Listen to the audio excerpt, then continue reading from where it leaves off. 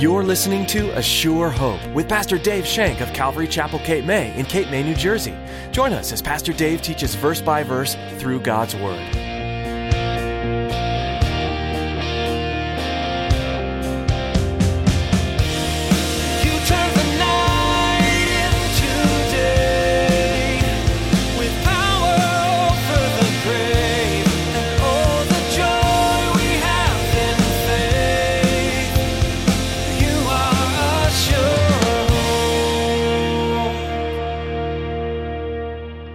We read in those first chapters of Acts when he goes to Corinth, how the Lord appears to him and encourages him and gets them all excited to him and fires them up.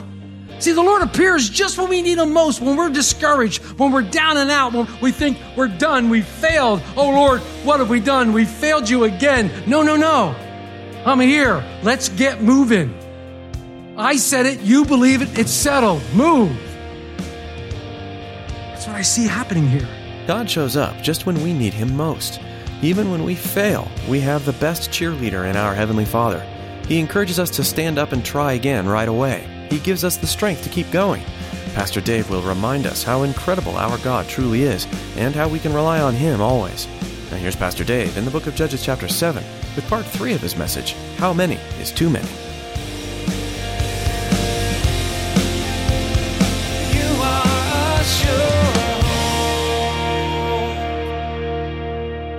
God loves to do the impossible. God loves to do the impossible.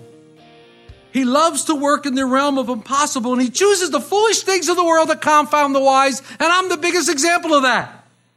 God loves the impossible, and sometimes he puts us in impossible situations. He puts us in impossible situations so that we will do nothing but trust in him and allow him to shine and show through.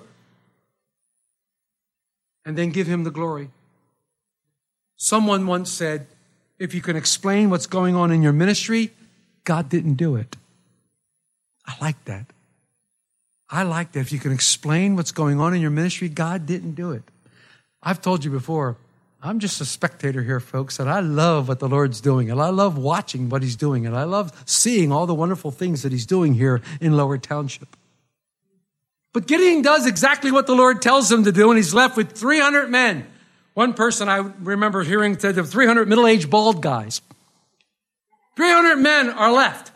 300 guys. The odds went from 4-1 to 451. But pretty interesting when you do some studying that in 1 Kings 18, it was Elijah against 450 of the prophets of Baal, another 450 to 1. And God showed himself strong. We all know the story, the same odds. See, God wants to show the world his strength. He wants us weak and humble. When we're weak, what happens? He's strong.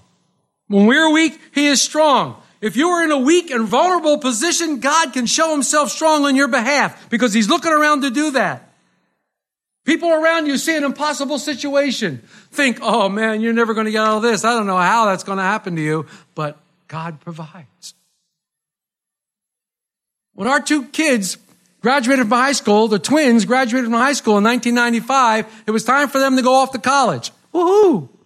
And even in 1995, college was no small penny. One of them wanted to go to Drexel, which at that time was only $21,000 a semester. The other one wanted to go to Westchester, which was out-of-state tuition.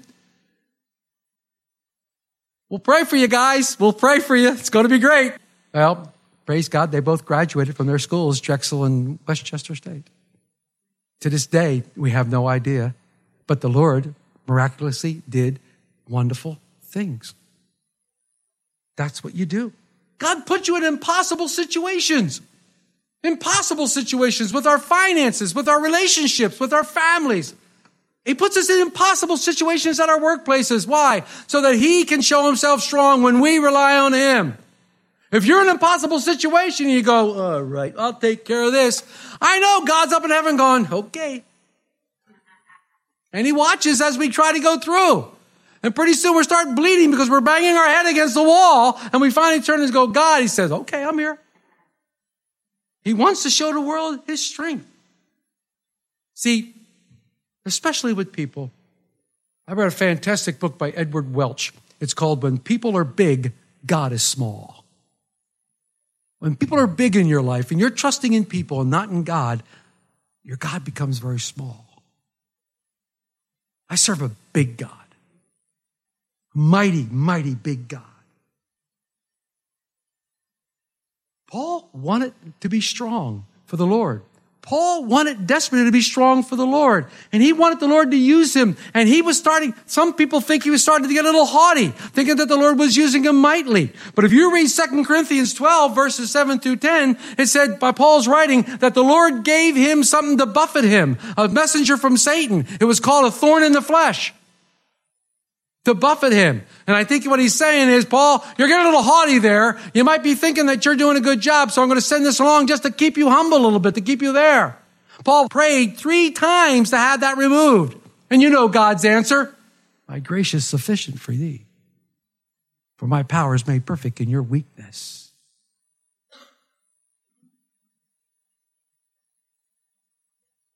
Too many, Gideon.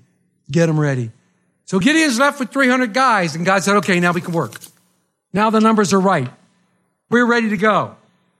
But God wanted Gideon to attack the Midians that night.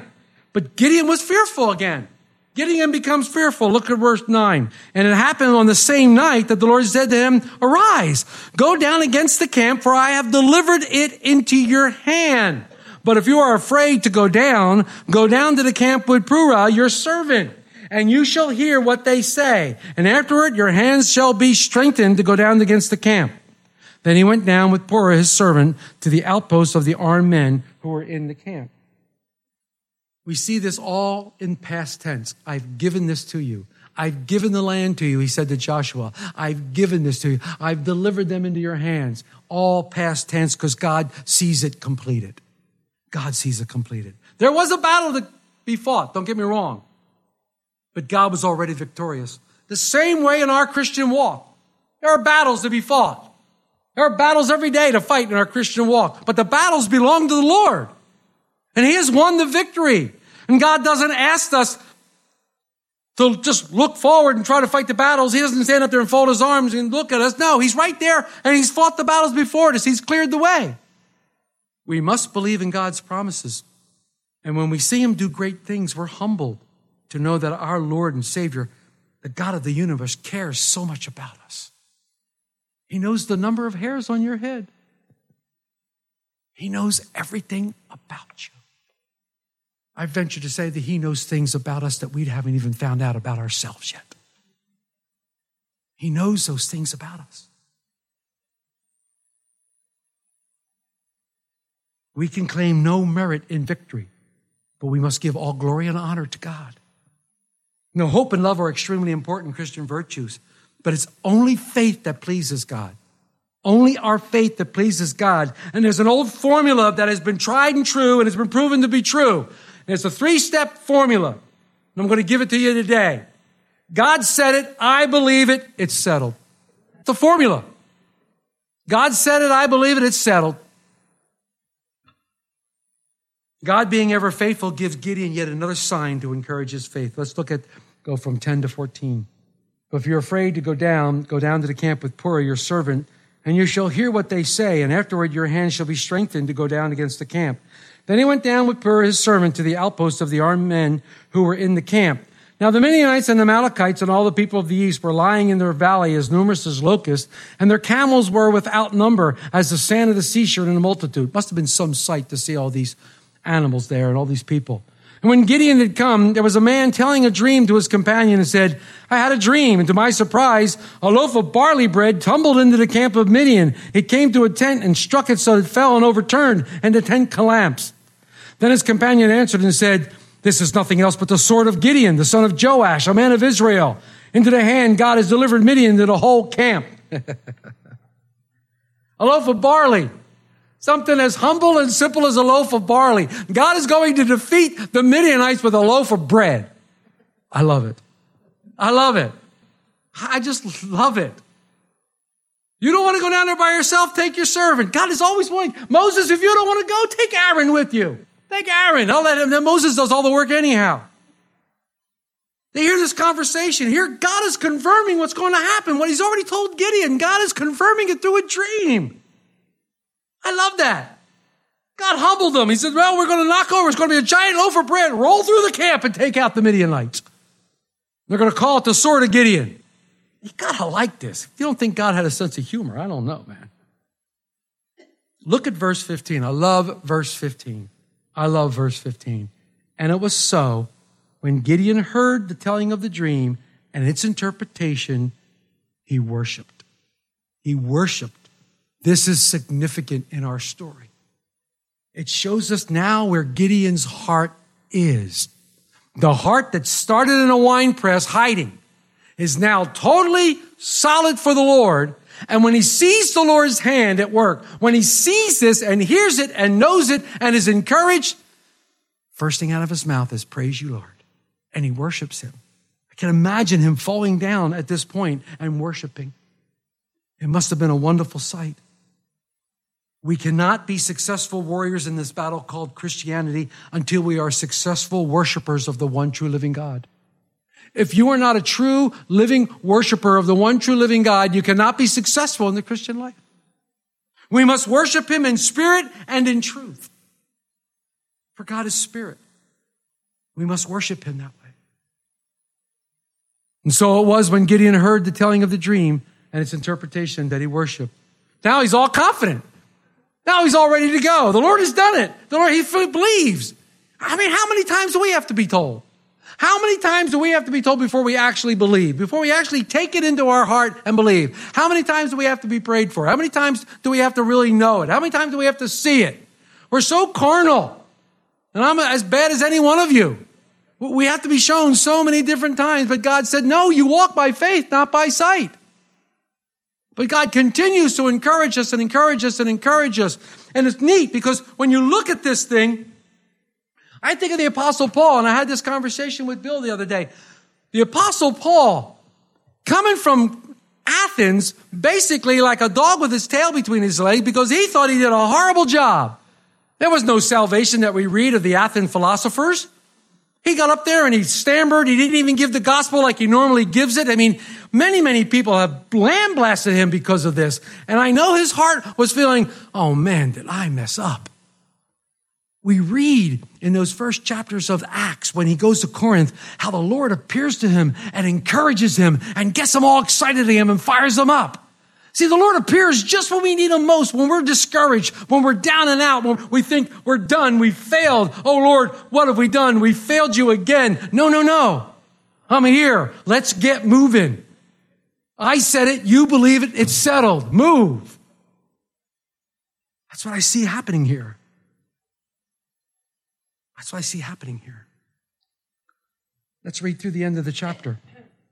Then Gideon divided the 300 men into 3 companies, and he put a trumpet in every man's hand with empty pitchers and torches inside their pitchers. Why do they use the strangest things in the whole wide world to fight a war? I mean, I'm like, holy mackerel, this is crazy. At Jericho, God says we're going to use the band. What? We're going to send the band out. What do you mean we're going to send the band out? Yeah, we're going to send the band out. That's what I'm going to do next time there's a fight. Worship team, go get them. This is crazy. Everybody get a pitcher. Everybody get a trumpet, and everybody get a torch. Okay, what am I going to do? Club them to death? What are we going to do? Get water and throw it in their face? This is crazy.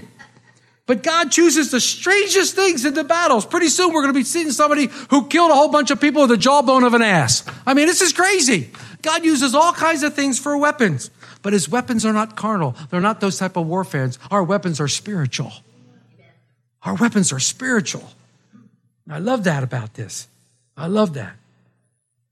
And he said to them, look at me and do likewise. Watch, and when I come to the edge of the camp, you shall do as I do. When I blow the trumpet, I and all who are with me, then you also blow the trumpets on every side of the whole camp and say, the sword of Gideon, the sword of the Lord and of Gideon. So Gideon and 100 men who were with him, remember they divided in hundreds, there was 3 sections, came to the outposts of the camp at the beginning of the middle watch, just as they had posted the watch, and they blew the trumpets and broke the pitchers that were in their hands. Then the 3 companies blew the trumpets and broke their pitchers. They held the torches in their left hands, and the trumpets in their right hands. For blowing them, they cried, the sword of the Lord and of Gideon. And every man stood in his place all around the camp. And the whole army ran her and cried out and fled. And the 300 blew the trumpets, and the Lord set every man's sword against his companion throughout the whole camp. And the army fled to Beth Arcadia towards Zerathim, as far as the border of those guys by Tamath. And the men of Israel gathered together from Naphtali, Asher, and all the Manasseh, and pursued the Midianites. Then Gideon sent messengers throughout the mountains of Ephraim, saying, come down against the Midianites and seize from them the watering places as far as Beth-bara and to the Jordan. And all the men of Ephraim gathered together and seized the watering places as far as Beth-bara and the Jordan. And they captured 2 princes of the Midianites, Oreb and Zeb. They killed Oreb at the rock of Oreb, and Zeb they killed at the winepress of Zeb. They pursued Midian and brought the heads of Oreb and Zeb to Gideon to the other side of the Jordan. The Lord encouraged Gideon, and he was ready. He got great courage from the Lord's encouragement. He was ready to roll. He said, follow me and do exactly as I said. He's a true leader now. He's a true leader. Follow me and do exactly as I said. Exactly as I say. He has come a long way from that threshing floor. He's come a long way of being a hiding coward in that threshing floor. It's amazing what the Lord can accomplish with a willing and available heart, even a heart that has little faith. It's amazing what the Lord can do. I wonder what all that sounded like. All that hooping and hollering, they're blowing the trumpet. The trumpets are called shofars, by the way. The ram's horn, blowing the shofar. They're screaming the sword of the Lord and the sword of Gideon. Of course, this is what the guy said. The guy in the dream said, it's the sword of the Lord. It's the sword of Gideon. Imagine they're breaking the pitchers and there's all this loud stuff. The guys are jumping up out of their tents and are running around. It must look like a Chinese fire drill. Everybody's running around their own way, bumping at each other, falling over. They don't know what they're doing. And finally, they're starting to kill each other. They're starting to have each other. They're starting to fight with each other. There was mass confusion. And then they said, we're out of here, Jack. And they all left. They all fled. Gideon calls the trumpet, and the rest of Israel comes. Now, I'm assuming, I know it's a bad thing to assume because it doesn't say, but I'm assuming a lot of the men that returned were some of the 32,000 that had left earlier. All of a sudden, their heart got a little stronger, and they said, okay, we're with you, Gideon. You're doing a good job here. We want to get on the mix. And they came back, and they chased these guys. Really interesting here that he kills the one prince at a wine press. Interesting. The story started at a wine press, and it ends with him being a conquering hero at the wine press. So what can we learn from Gideon's story? How do we wrap all 6 and 7 up? Gideon's story for tonight. How do we look at this? Simple. God is looking for men and women who are available. He's looking for men and women that he can accomplish his purpose through. He wants to empower them with the baptism of the Holy Spirit. He wants to make them ready. He wants to encourage them, and he wants to move them forth into this battle for Christianity. And I think that's what we can learn from Gideon. He doesn't need large numbers. I've said this before. Every great revival that ever happened in the world started out with one. Every great revival started out with one person. Didn't start out with a throng of people. It may have ended with a throng of people, but it started out with one. These Greg Lurie crusades that have been going on now since the late 80s started out with one person, Pastor Greg Lurie, praying about the possibility of reaching young people with the gospel, went to Chuck Smith and said, I have an idea. Chuck said, go for it. And now it's in all over the world, huge stadiums, many, many people all over the place, and people are coming to the Lord. God's looking for men and women who will stand up for him. He doesn't need numbers, and he doesn't need gifted leaders. He's using me. He doesn't need a gifted leader. When a church starts to depend on bigness, when a church starts to depend on big buildings and big budgets and big crowds, instead of depending upon the Word of God, our faith becomes misplaced. When we start depending on programs other than the Word of God, our faith is misplaced. And sometimes God doesn't give the blessing. When we, as leaders, when I depend upon my education, when I depend upon my skill, when I depend upon my experience, other than relying on the Holy Spirit, God will look for another. God will look for another to do his bidding. Not by power, not by might, but by my Spirit, says the Lord. So what is important? We must make ourselves available to God, and we must allow him to guide us by his Holy Spirit. Even if we fully don't understand his plan. Because if you notice, every time God gives us a plan, he says, go here. Doesn't tell you what to do once you get there. He just tells you to get there. Thy word is a lamp unto my feet and a guide unto my path. You shine a flashlight out, it doesn't illuminate the entire place, you know where you're going. It shines one step ahead of you. The word of God shines one step ahead of us as we follow the word of God. And when we get to the place where God wants us, then he reveals what it is we're supposed to do. Have you ever had that moment in your life when you just knew you should be someplace? I have to be here. I don't know why, but I have to be here. I've got to do this right here. And then when you get there, all of a sudden the Lord puts something upon your heart. Talk to this person. Do this. Do that. That's being available to God. That's the way Philip was. Philip was in Samaria. A huge revival was going on. People were getting saved left and right. And all of a sudden he gets tapped on the shoulder and the Lord says, Philip, go to the desert. What? The action's here, Lord. The desert, there's nothing there but dust and dirt. No, go to the desert. Philip obeyed the Lord. Philip obeyed the Lord and went to Gaza. And when he got there, he saw an Ethiopian eunuch who driving in his chariot, who stopped by the waterside, and he just leaned on the tree and he said, listen. He didn't speak. He didn't go up there and say something boldly. He waited, and he heard the Ethiopian eunuch reading Isaiah. And the Ethiopian eunuch says, how am I supposed to know what this is? How am I supposed to know? And then the guy said, go. Philip goes over there. And the eunuch ends up being baptized. And they believe that was the start of the revival and taking the gospel to Ethiopia. One person. Would you leave a revival in the midst of a revival if God told you to? Wow. That's how willing we need to be. That's how willing we need to be. When we don't fully understand the plans of God, we step out in faith and we walk. We walk by faith because we're not alone. I'll never leave you nor forsake you. Where you go, I will be with you even to the end of the age. I am with you always. If I have to go away, I'm going to send the Holy Spirit, the Comforter, the Helper, the one who will empower you to do the work you need to do. He will never leave you. You will be there. But go forth in my name and make disciples. Notice Jesus didn't say, go forth and get everybody saved. He said, no, go and make disciples. Make disciples. Jesus didn't say to me, Dave, lead the way. Jesus looked at me and said, follow me. That's what we need to do. That's what Gideon was doing. Following the leading of God. Yeah, he had questions. If you can't identify with a person like Gideon and his faith, wow. There's a true identification here. The weak faith that Gideon had. The weak faith. Jesus said, follow me. That's what we're going to do. We're going to follow Jesus.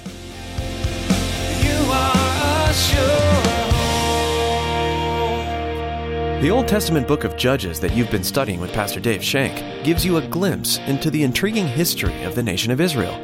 The Israelites seem to cycle through a pattern. They follow God, turn away from Him, become aware of their sin, and finally repent and step back onto God's path. Each time, God brings a judge to lead them creatively back to Himself, showing His power and mercy time and time again. Israel's history is one we still see today. Many people fall into the same cyclical relationship with God. They follow Him for a time, fall into sin, and need to be reminded of their errors. God is always faithful to forgive, though, when you come to Him in repentance. His mercy is new every day, and He's big enough to cover every mistake from your life. We're so glad you tuned in today to A Sure Hope. We hope you've been encouraged by what you heard. If you have any questions about this ministry, or if you want to know more about the forgiveness God can offer you, please give us a call. Our number is 609-884-5821. We'd love to pray with you, and we'll do our best to answer your questions. That phone number again is 609-884-5821. If you'd like to listen to more teachings from A Sure Hope, just visit our website, ASureHopeRadio.com. We'd love to meet you too. Be sure to check out the service times and directions to Calvary Chapel Cape May. Thanks for being part of our time here today on A Sure Hope.